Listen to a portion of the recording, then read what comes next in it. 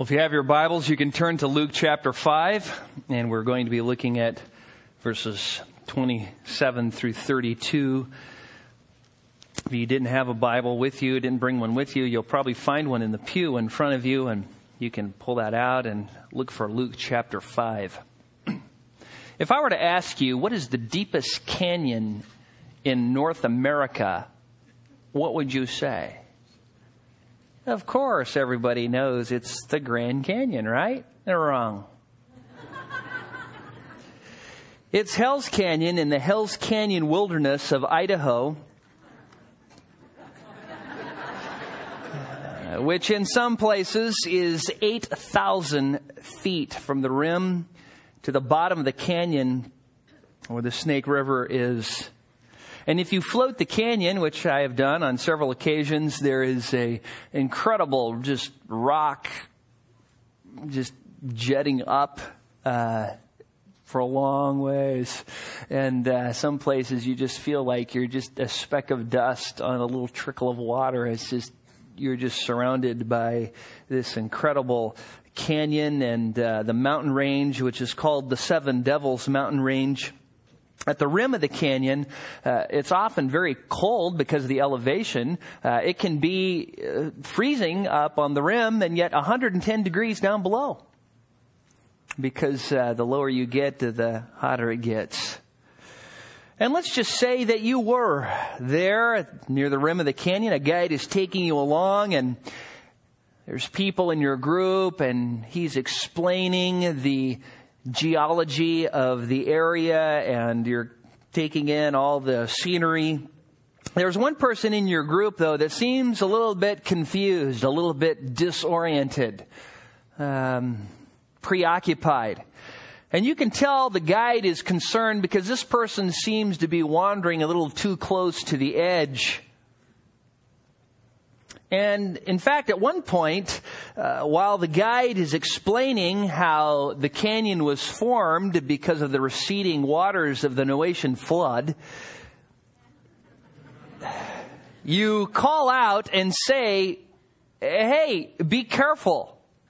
And the guide yells out and says, "Hey, you're putting your life in danger. Quit walking towards the edge. Stop, turn around and come back." But the person only hesitates for a moment and says, "I know it's dangerous. I agree with you.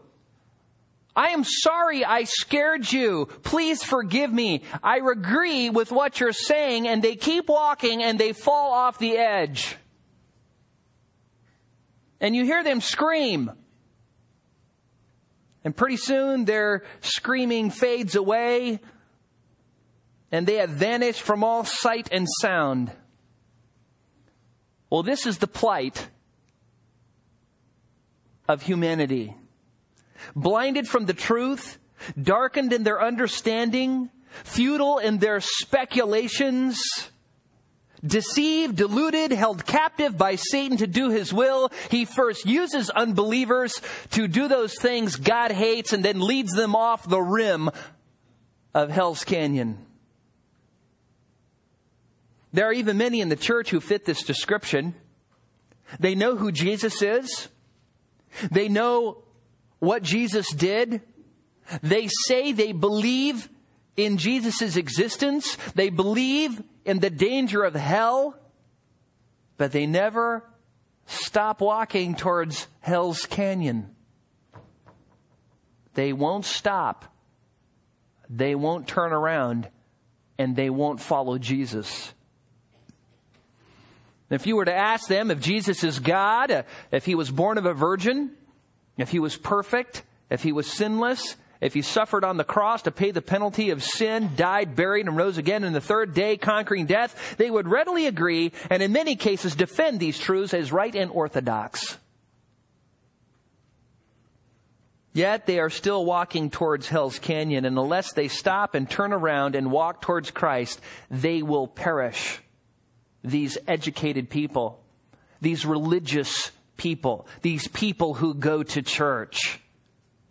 Jesus described them as the many who take the broad way to destruction. He said, the way is narrow that leads to eternal life, and few are those who find it. He said, strive to enter the narrow gate, for many will try and will not be able. They think they can get to heaven by taking a different way, by jumping off into Hell's Canyon, by not stopping and turning their life around.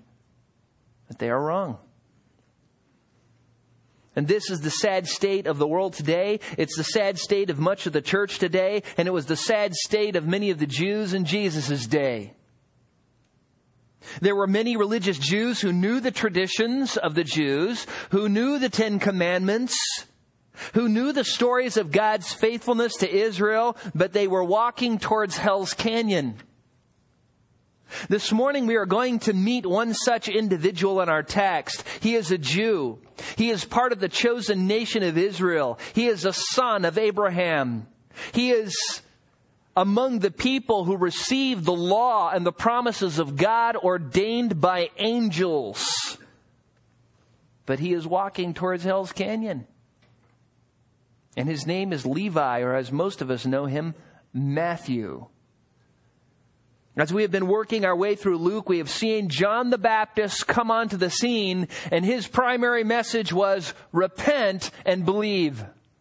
And now we're getting into Jesus' ministry, and we discover that his message is repent and believe. And this morning, as we come to the calling of Levi, we will find out that Jesus' call is a call to repent and believe. Jesus has already called the fishermen, Andrew, Peter, James, and John, and our text, he calls Matthew this morning. Matthew, like many religious people in the church today, was headed for hell. And from our text, we're going to see from Luke's words that anyone who wishes to escape the fires of hell must repent, turn around, and follow Jesus. And he gives you 3 practical truths to understand and submit to. So follow along as I read, starting in Luke chapter 5, verse 27.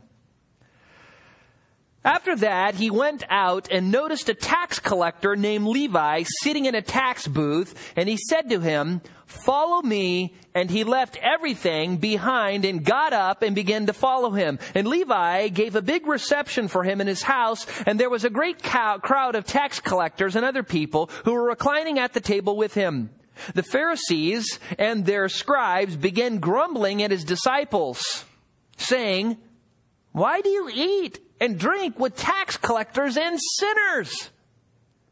And Jesus answered and said to them, "It is not those who are well who need a physician, but those who are sick. I have not come to call the righteous, but sinners to repentance." The first thing we learn is this: you need to understand what repentance is. We find this in verses 27 and 28. The text begins, after that. After what? Well, Mark tells us very clearly that Jesus lived in Capernaum. Capernaum was his hometown. So we know that Jesus is in Capernaum, and Luke went to describe, as we saw last week, how he healed this paralytic. And it's probably the next day, the crowds have somewhat dispersed, and Jesus decides to go for a walk by the sea, since Capernaum is built right on the sea, and he's walking along the Sea of Galilee, which is nothing more than a large lake. And as he's walking along, after this episode of healing the paralytic, the text continues, he went out and noticed a tax collector named Levi sitting in a tax booth. The text says he noticed him, or he saw him, which tells us he didn't know him before. This is his first encounter with Matthew, and Matthew's first encounter with Christ. Surely Matthew probably heard about Jesus because of all the uproar in Capernaum and the whole country because of what Jesus was teaching and what he was doing, but this is their first encounter with one another. Yet in order to understand the text clearly, you really need to understand about tax collectors. According to Vincent's word studies in the New Testament, the Romans appointed rulers of large areas or provinces to collect taxes. And those rulers had to make sure the taxes were being brought into the Roman treasury. They, in turn, appointed under them sub-magistrates who appointed under them toll collectors in different areas. And apparently Matthew had this great job by the Sea of Galilee.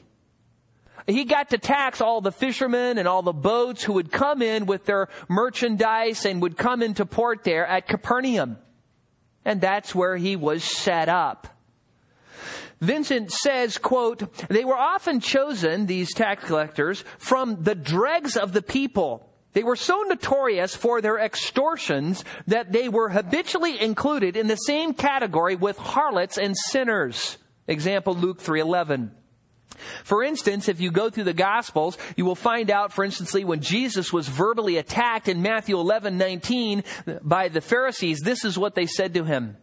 "Behold, a gluttonous man and a drunkard, a friend of tax collectors and sinners." That was the nastiest thing they could think to say to him. This is the meanest thing. "You friend of tax collectors." That was bad. That was bad. That was, the worst thing they could conjure up. "You are a friend of tax collectors." And people who would be listening would go, "Oh, my goodness. What a mean thing to say. Is it true? Surely he's not one of those." You see, the tax collectors were so mean. They were so hated. They were just referred to as dogs because they were Jews who had no morals, no scruples, and would buy a franchise from Rome so that they could collect taxes. And then they would go around and they would collect more taxes than was required, and they would steal from the people, from their own people. They would grow rich, and people hated them. Even the Gentiles hated them. They were the lowest of the low. And that is why when you do a survey of the word tax collector in the Gospels, it's often used in conjunction with drunkards, prostitutes, and sinners. They were cannibalistic leeches sucking money from their own people. And since they worked with Gentiles, they were considered by the Jews to be ceremonially unclean. So if you were a pious Jew, you couldn't even get near one. They had cooties. Social cooties. Also, you might think, well, why did people, even pay taxes to these people? Because they hired thugs to come over to you. Guido and Bob and big swords, big muscles. It's time to pay taxes. Okay. And so whenever you got a visit from one of these guys, it was just bad news. And so people hated them. You would never go near one. They might tax you on the spot. And they didn't have to give justification. Hey, how much money do you have on you? Well, I, have $1.25. Give me $1. Well, hey, I'll say it. Those guys with the sword step forward. Okay.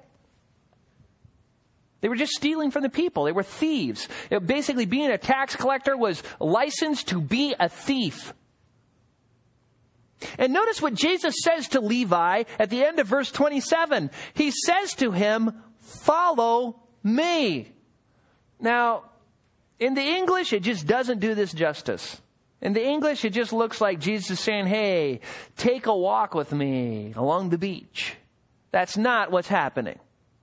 Jesus is telling him to repent, to turn from his wicked way, to turn from his unrighteous lifestyle, to forget being a tax collector and the lucrative business of stealing from his own people, and to once and for all turn his back on that lifestyle and follow him. And you might be thinking to yourself, why would Jesus do this? This guy was the plague. And if Jesus was found walking with this guy, everybody in that area already hated this guy. And if Jesus became his friend, he'd be bad on the movement. It would be bad evangelism. I mean, if you're going to, evangelize the world, why this guy? He is the dregs of the earth. We don't know. It's very likely that Matthew heard about Jesus and because the whole town was overrun by people coming to be healed and to hear him teach. We don't know what was going on in Matthew's heart before Jesus showed up. But what we do know is this. He was not a faithful Jew. He was not a righteous man. He was not obeying the law of Moses. Matthew was not just sinning. He was sinning in public for all to see, and he didn't care. He was one of these people who just paraded his sin for all to see, and people probably just treated him like he had a force field around him and just stayed 100 paces away. He was just one of those kind of guys. He is, and you read the Gospels, and he's only mentioned a few times, he is the most wealthy of all the apostles. He is filthy rich. And yet, Jesus says, "Follow me," and he turns his back on all of it. That is an incredible sacrifice. Incredible commitment, because I'll tell you what, if Rome found out he turned his back on his post, that'd be it. That'd be it. And what do you do if you've made every single person you know angry with you and you lose your job? You're in a bad spot. See, this was a huge commitment here. Matthew had to turn his back on his livelihood and trust totally in Jesus to provide for him. And even though the text doesn't tell us what was going on in his heart, we know what was going on. People like Matthew are miserable. They're miserable. They may look tough and happy and chipper on the outside, but on the inside, they're dying. Everyone who doesn't have a personal relationship with Jesus Christ is miserable. I don't care what they tell you. They're empty on the inside. They know they're empty on the inside. They have no peace. They stuff themselves with the world, with all of its pleasures, and it leaves them feeling empty and defiled and unsatisfied. And the strange thing is they go back for more until eventually their own lusts destroy them, not only in this life, but for all eternity. And they can't stop. Because they're held captive by Satan to do his will. He's got them on the leash and he's just tugging them around towards Hell's Canyon. Look at verse 28. And he left everything, the text says, behind and got up and began to follow him. Began a permanent process of following him. He left everything. Everything. He was walking towards the rim of Hell's Canyon. He stopped.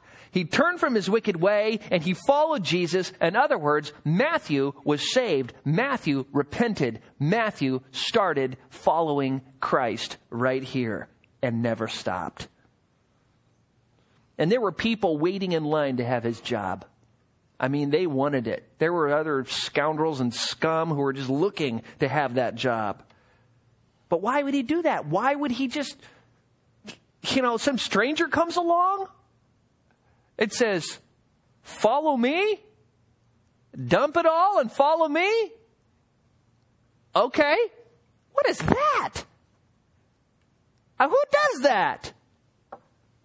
Every single person Jesus calls and gives the grace to follow him. There are tons of people here who left all sorts of things to follow Christ. And we're sitting in a room full of them. People look at you and they look at your life and they think, what happened? It's really strange how, it's not strange, it's just amazing, I think would probably be the better word. How when God decides to save somebody, there's nothing, you can't stop it. You just come when he says come. You obey the call, you turn your back, whatever. He just brings you to the end of you and just opens your eyes up to the truth that, hey, I'm going in a bad way and I'm turning around. And why did he have to turn from all of this? Because you can't follow the world and follow Christ. You can't follow sin and follow Christ. You can't be a tax collector in Capernaum if you're walking around the country preaching the gospel with Jesus. Seems obvious, doesn't it? But amazingly, many churches today are teaching that people don't need to repent in order to be saved. As a matter of fact, they go farther than that. They say if you say repentance, people have to repent, you are adding works to the gospel of grace, and you are preaching a false gospel because you're adding works to salvation, because you're telling people they have to do something in order to be saved. Others, a little less extreme, would say, well, it is true that we have to repent. The Bible does say that, but repentance has nothing to do with our lives and how we live. It's nothing more than a mental change of mind, because the Greek word metanoia is really from two words, meta, to, change, and nous, which is mind. It's just a change of mind. And this is what you'll hear.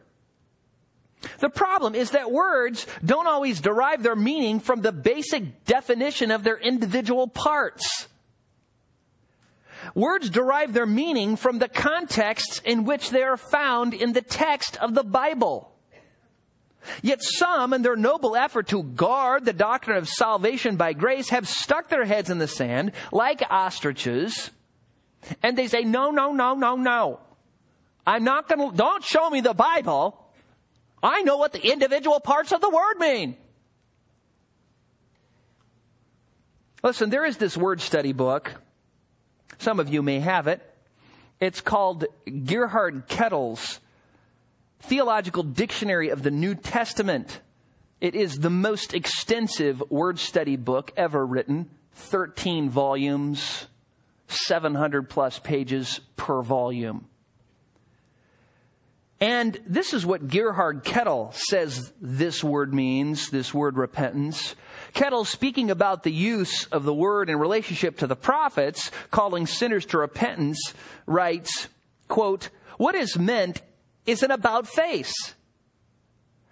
What is turned from is evil conduct, previous conduct, violence, idols, or sin. The concept of conversion stresses positively the fact that real penitence involves a new relation to God that embraces all spheres of life and claims the will," end quote. He goes on to describe repentance in the ministry of Jesus, that it is a, quote, a call to conversion in a final and unconditional decision, in a once for all turning to God in total obedience. This is the point of Jesus' teaching, even when the terms are not used. Not merely evil, but anything that might be put before God must be renounced. Conversion applies to all people, demanding a complete commitment that seeks forgiveness in full trust and surrender, end quote. And yet, there are people today, there are people who write me letters and try to fix me and say, that's not what the word means. Listen, I've got a few lexicons in my office, and so I decided to look in every single one of them.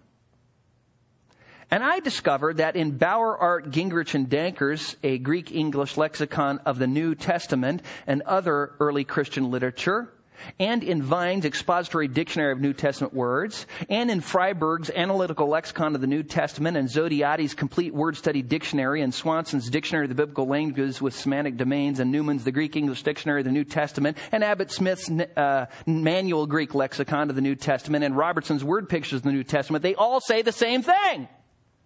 And so don't tell me that metanoia, that repentance, doesn't involve a changing of your life. Yes, it does. And if you don't go to heaven. And you can go to most churches today, churches that say they believe the Bible, churches that have great doctrinal statements, and you'll never hear them say that from the pulpit, ever. What is going on? I'll tell you what's going on is people have been duped into preaching a false gospel. And so don't buy into the lie that repentance doesn't have anything to do with the way you live. Yes, it does. Yes, it does. You say, well, show me from the Bible. Okay. Turn to Isaiah. Turn to Isaiah chapter 1. Now, I want you to know, because of time, we can't look at a whole bunch of verses, so I'm just going to show you just a couple texts. But there's tons of them. Tons of them. Spend some time. Look up repentance. Look up turn. Look up return. And see how it's used. Here is Isaiah chapter 1, verse 4. This is the problem. This is the problem that is requiring repentance. Verse 4 of chapter 1. Alas, sinful nation, people weighed down with iniquity, offspring of evildoers, sons who act corruptly. They have abandoned the Lord. They have despised the Holy One of Israel. They have turned away from Him. Now notice what they did. They acted corruptly, abandoned the Lord, despised the Holy One, and turned away from Him. That's what they did. Now, what is the solution? Look at verse 16. This is what God says they need to do in order to receive forgiveness. They need to do this. Wash yourself, make yourself clean, remove the evil of your deeds from my sight, cease to do evil, learn to do good, seek justice, reprove the ruthless, defend the orphan, plead for the widow. Come now, let us reason together, says the Lord. Though your sins are as scarlet, they will be as white as snow. And though they are red like crimson, they will be like wool. If you consent and obey, then you will eat the best of the land. But if you refuse and rebel, you will be devoured by the sword. Truly, the mouth of the Lord has spoken. You're trying to tell me that repentance has nothing to do with the way we live? That's not what the Bible says. Turn to Isaiah 55. Isaiah 55. There were so many passages. When I was first writing my sermon notes, I had so many down here that my sermon was 2 hours. So I just did 2 from Isaiah. If you want the longer version, just tell the elders. Isaiah 55, verse 6. Seek the Lord while He may be found. Now, I'm telling you, you cannot seek God if you're seeking sin, because they are in different directions. Call upon Him while He is near. Let the wicked forsake his way, that is the way of his living, and the unrighteous man his thoughts, that is his unrighteous way of thinking. And let him repent to the Lord. That is, do an about face to the Lord, and He will have compassion on him and to our God, for He will abundantly pardon. Notice the criteria. First seek, forsake, turn from, or return to, then you get compassion, then you have pardon. That's what the Scriptures teach. That's what the Scriptures teach. You know, people go, well, that's the Old Testament, but where is that in the New Testament? Well, it's all the way through. It's in our text this morning. Not only that, turn over to Revelation. We'll just kind of look at the end of the New Testament. Revelation chapter 2, verse 5. This is Jesus speaking to the church of Ephesus. The church of Ephesus. He's talking about what He has against them. Revelation 2, verse 5. Therefore, remember from where you have fallen. Notice they were in a place of obedience, and they fell from that place of obedience, and they're going away from the Lord. The solution is to repent, turn around, and do the deeds you did at first. Or else, I am coming to you and will remove your lampstand out of its place unless you repent. That is the message that the church is to teach. That you need to repent. Do you know what the first of Martin Luther's 95 theses are all about? You know, those little propositions he nailed to the Wittenberg door that started the revival? Well, let me tell you. First thesis. When our Lord and Master Jesus Christ said, repent, Matthew 4:17, He willed the entire life of believers to be one of repentance. Their life. Second thesis, to correct the corruption of the Catholic Church was, repentance cannot be understood as referring to the sacrament of penance. That is confession and satisfaction as administered by the clergy. No one does this for you, in other words. Third thesis. Yet it does not mean solely inner repentance, change of mind. Such inner repentance is worthless unless it produces various outward mortifications of the flesh. Old-fashioned way of saying turning from sin. Luther had it right, but this is exactly where people begin to freak out because they say, hey, wait a minute. Wait a minute. You are telling me that if I'm going to be saved, I have to do something. You're adding works to salvation. Heretic! And that's what they say. Well, if you were adding works to salvation, you would be a heretic. So the question is, if you have to repent and turn from your sins, how can you repent and turn for your sins if it's a work and you can't do any works to be saved? Isn't that a good question? Let me tell you. Do you have to believe in order to be saved? Yeah, you better. You're not. It's okay. Is it something that you have to do in order to get to heaven? You have to believe? You have to believe? Well, hey, you believe in works salvation. You have to do it. Does God believe for you? No. He commands you to believe. Well, how would you answer somebody that?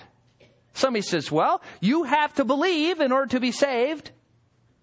And you're saying, well, salvation is by grace, but yes, I do have to believe, but salvation is not of works, but I have to believe. And so, see, the answer to that question is the same answer to the question, why repentance is not a matter of works.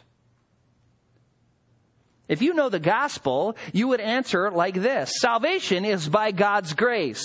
God's grace is His undeserved, unearned favor. It is His favor or kindness extended towards unworthy sinners by giving them what they need in order to be saved. That's what grace is. It is that free gift of God, without which we could not be saved. And if you ever add your works in there apart from the grace of God, you believe in works salvation and you are a heretic. A good verse on this is Ephesians 2, 8 and 9. It's as good as any. It says, most of us have it memorized, for by grace you have been saved through faith. And that, not of yourselves. It is the gift of God. It is not a result of works, that no one should boast. You see, if you say, well, yeah, the faith was mine, and I believed apart from the grace of God, you believe in works salvation. But if you say, no, that's not how it works. What happens is God's grace invades my life, and then I believe in response to the gift of God's grace, then you have it right. That is how you are able to believe. God, by His grace, draws us to Himself. By His grace, illuminates our hearts to the truth. By His grace, opens our heart to understand the gospel. By His grace, gives us faith we need in order to believe. And yes, we believe. You believe. I believe by God's grace. And I'm telling you, if God doesn't give us the grace to believe, no one does. No one does. That if you say, no, I believe apart from the grace of God, and I did it on my own works, on my own merit, and then God, in response to me, then gave me grace, you are a heretic. You are teaching works salvation. Now, if repentance is necessary, and we've seen from the Bible it is, and if it means a turning away from our wicked deeds and our unrighteous thoughts, which we've seen that the Bible teaches it is. And if salvation is by grace, and it is, and you can't add works to that, which you can't, otherwise you're teaching heresy, and you are if you do, then the only way that repentance could be a necessary part of the gospel is if repentance was actually something God, by His grace, gives people. So the question is, Is that what the Bible teaches? I'm glad you asked. Turn to Acts 5. Turn to Acts chapter 5.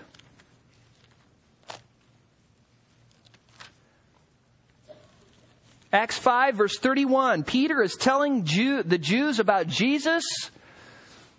And in Acts 5:31, he says, He is the one whom God exalted to His right hand as a Prince and Savior to grant repentance to Israel and the forgiveness of sins. And we are His witnesses of these things. And so is the Holy Spirit, whom God has given to those who obey Him.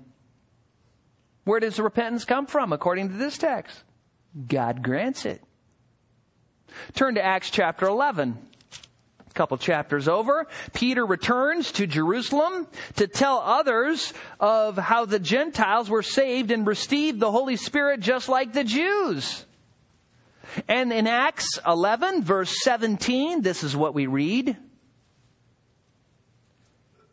Therefore, if God gave to them the same gift as He gave to us also, after believing in the Lord Jesus Christ, who was I that I could stand in God's way? And when they heard this, they quieted down and glorified God, saying, well then, God has granted to the Gentiles also the repentance that leads to life. Where does repentance come from? From God. He grants it to people. Turn over to Romans chapter 2.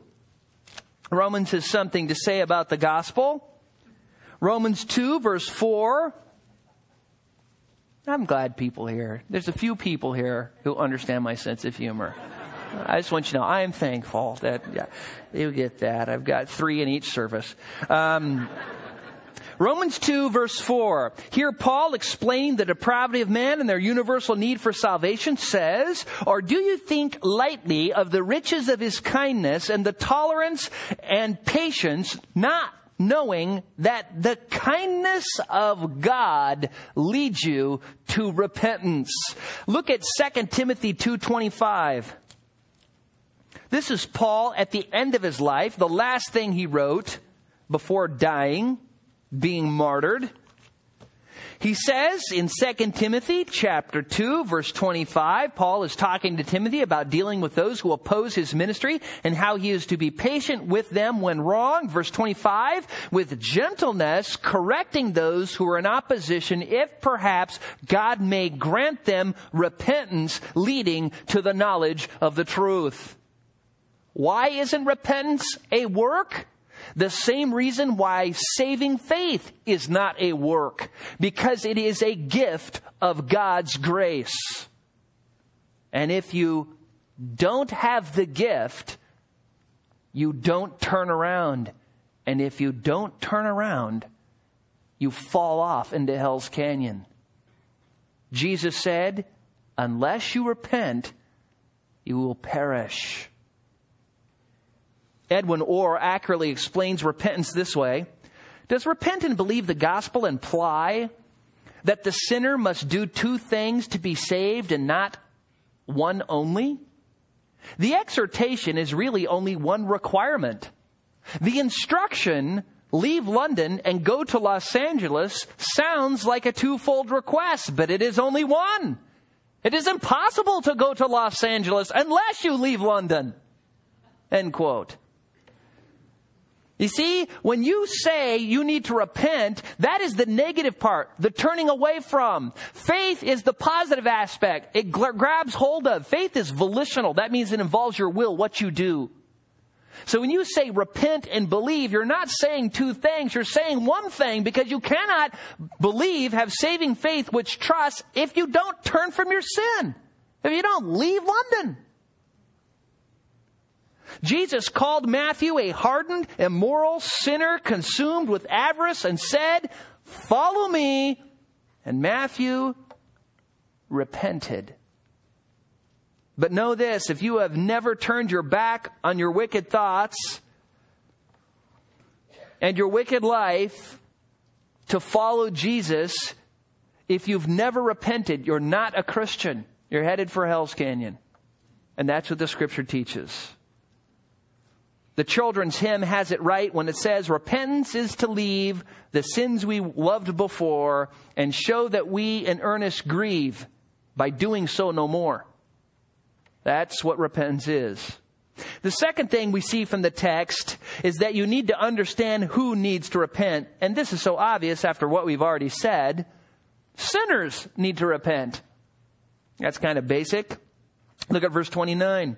This is what amazing is. You can see Matthew's transformation. I mean, at one time, he's stealing from people. He's this hardened, public, in-your-face sinner. The next moment, Matthew, Levi, gives a big reception for him, that is Jesus, in his house. And there was a great crowd of tax collectors and other people who were reclining at the table with them. Now, again, you got to understand some culture here. You didn't eat with people like this. See, to eat a meal with somebody meant that you were accepting them as your friend. Now, I want you to know, who in the world would eat with tax collectors? Who are the friends of tax collectors? Other tax collectors and people who are so carnal and sinful that they don't care what other people think. Prostitutes, drunkards, sinners, you know? And so here Jesus is invited to Matthew's house, and there is a whole crowd of these guys. All the guys who are around the whole area, extorting from the people, stealing, license to steal. They're bringing their prostitutes, these women that everybody knows are harlots, and these drunkards, these hoodlums, and they're having a big party with Jesus. And Jesus, get this, brings his disciples with him.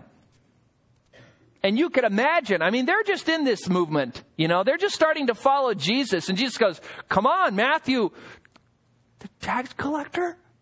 Yeah, you don't know how many times he's come to my house and he's taken half of my catch.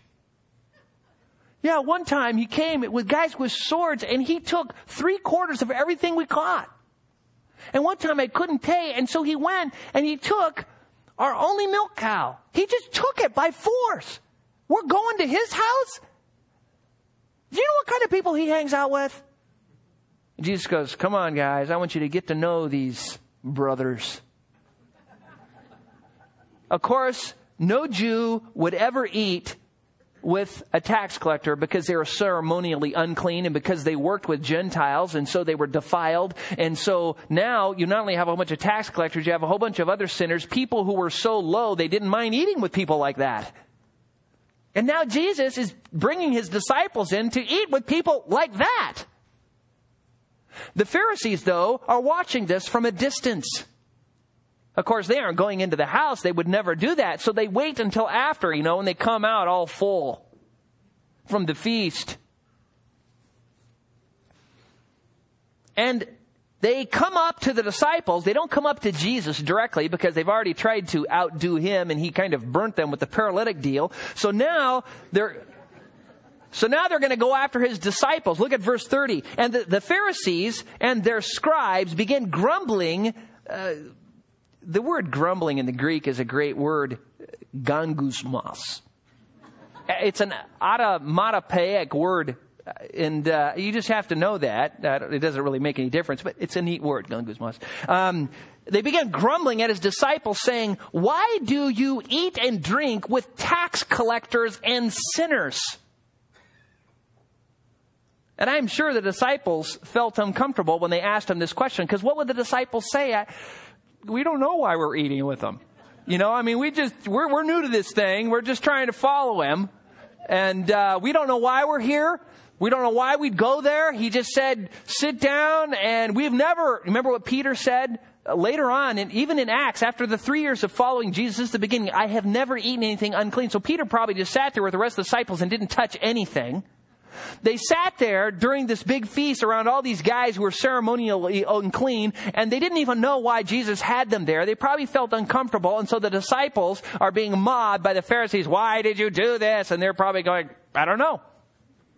But Jesus comes to their rescue in verse 31 and answers and said to him, it is not those who are well who need a physician, but those who are sick. That is so brilliant, so simple, so profound and crystal clear. People who are healthy don't go to a doctor and don't need healing. No kidding. And who do you suppose are the sick? See, that is the question. Just tax collectors? Just drunkards?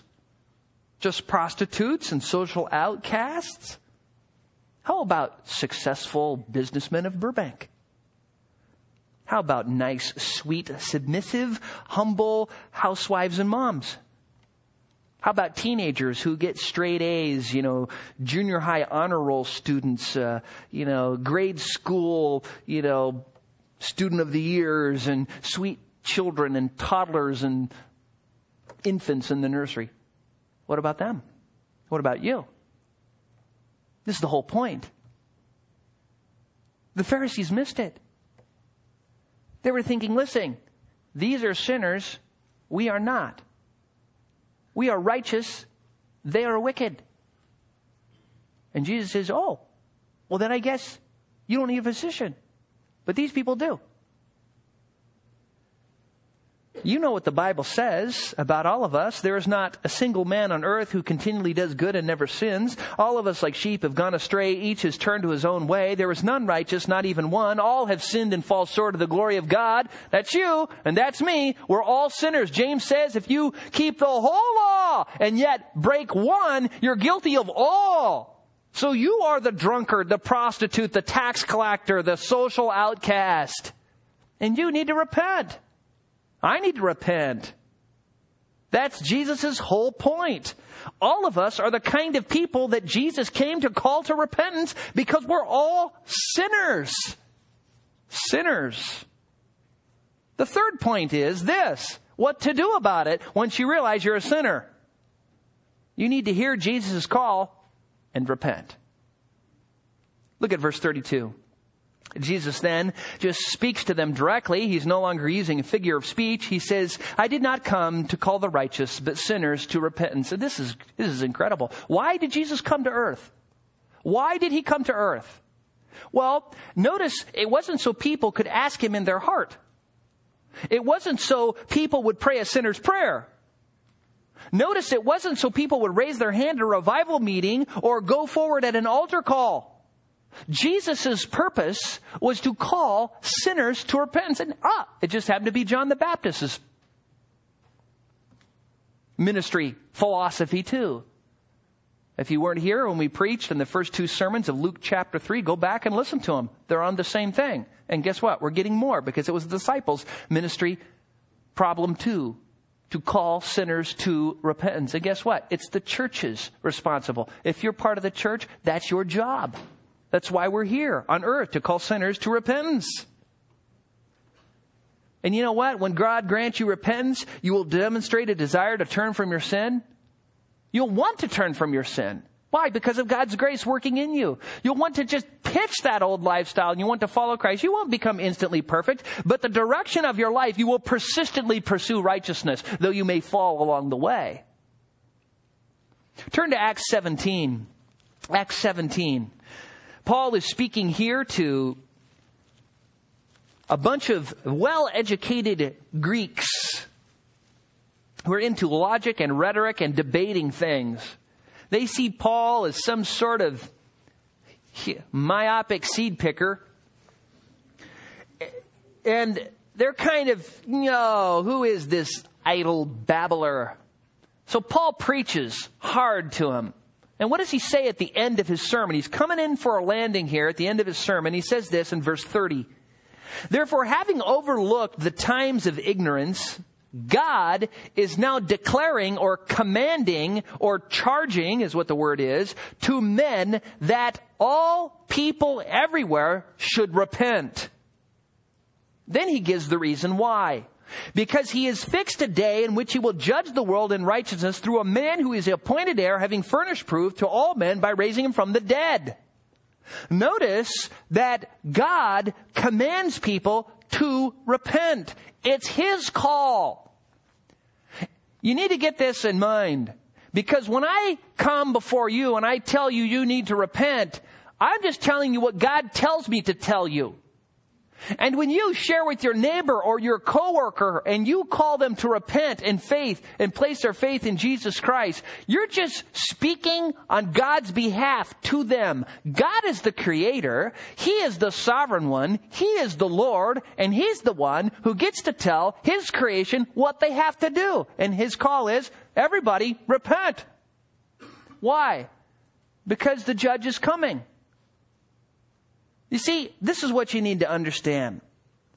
You are going to do one of two things. You're either going to submit to the will of God or you're going to submit to the will of God. That sounds profound, isn't it? The difference is you're either going to submit to the will of God now, here on this earth, and humbly turn from your sin to follow Christ now, in which for all eternity you will continue to follow God's will for your life in perfect happiness in heaven. Or you will choose not to follow Him now and continue to run towards Hell's Canyon. And then when you die, it will be His will to keep you there. That will be His will for your life for all eternity, to suffer the consequences of not submitting to Him here and now. And so, what are you going to do? What have you done? Have you repented or not? Where is your life going? Don't give me this, I go to church and I call myself a Christian and, I know what the Bible says. Well, I want to know, what direction is your life going? I think some of you, if you were honest with yourself, you'd say, well, I show up to church faithfully. I call myself a Christian. I pretend this one thing, but you're just running towards Hell's Canyon. You know it in your heart. You know it right now.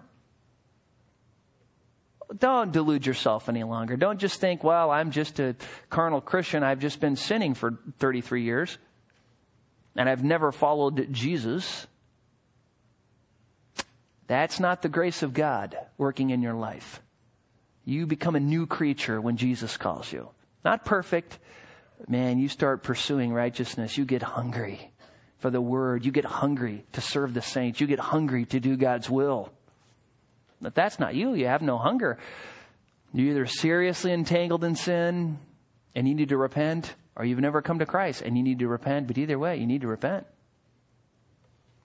In 1862, Charles Spurgeon preached a sermon called Faith and Repentance Inseparable. He preached at the Metropolitan Tabernacle in London.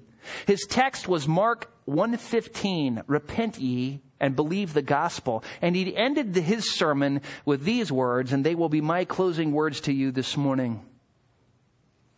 Quote, I will be a swift witness against you to condemn you if you believe not this gospel. But if you repent and believe, then we shall praise that grace which turned our hearts and so gave us the repentance which led us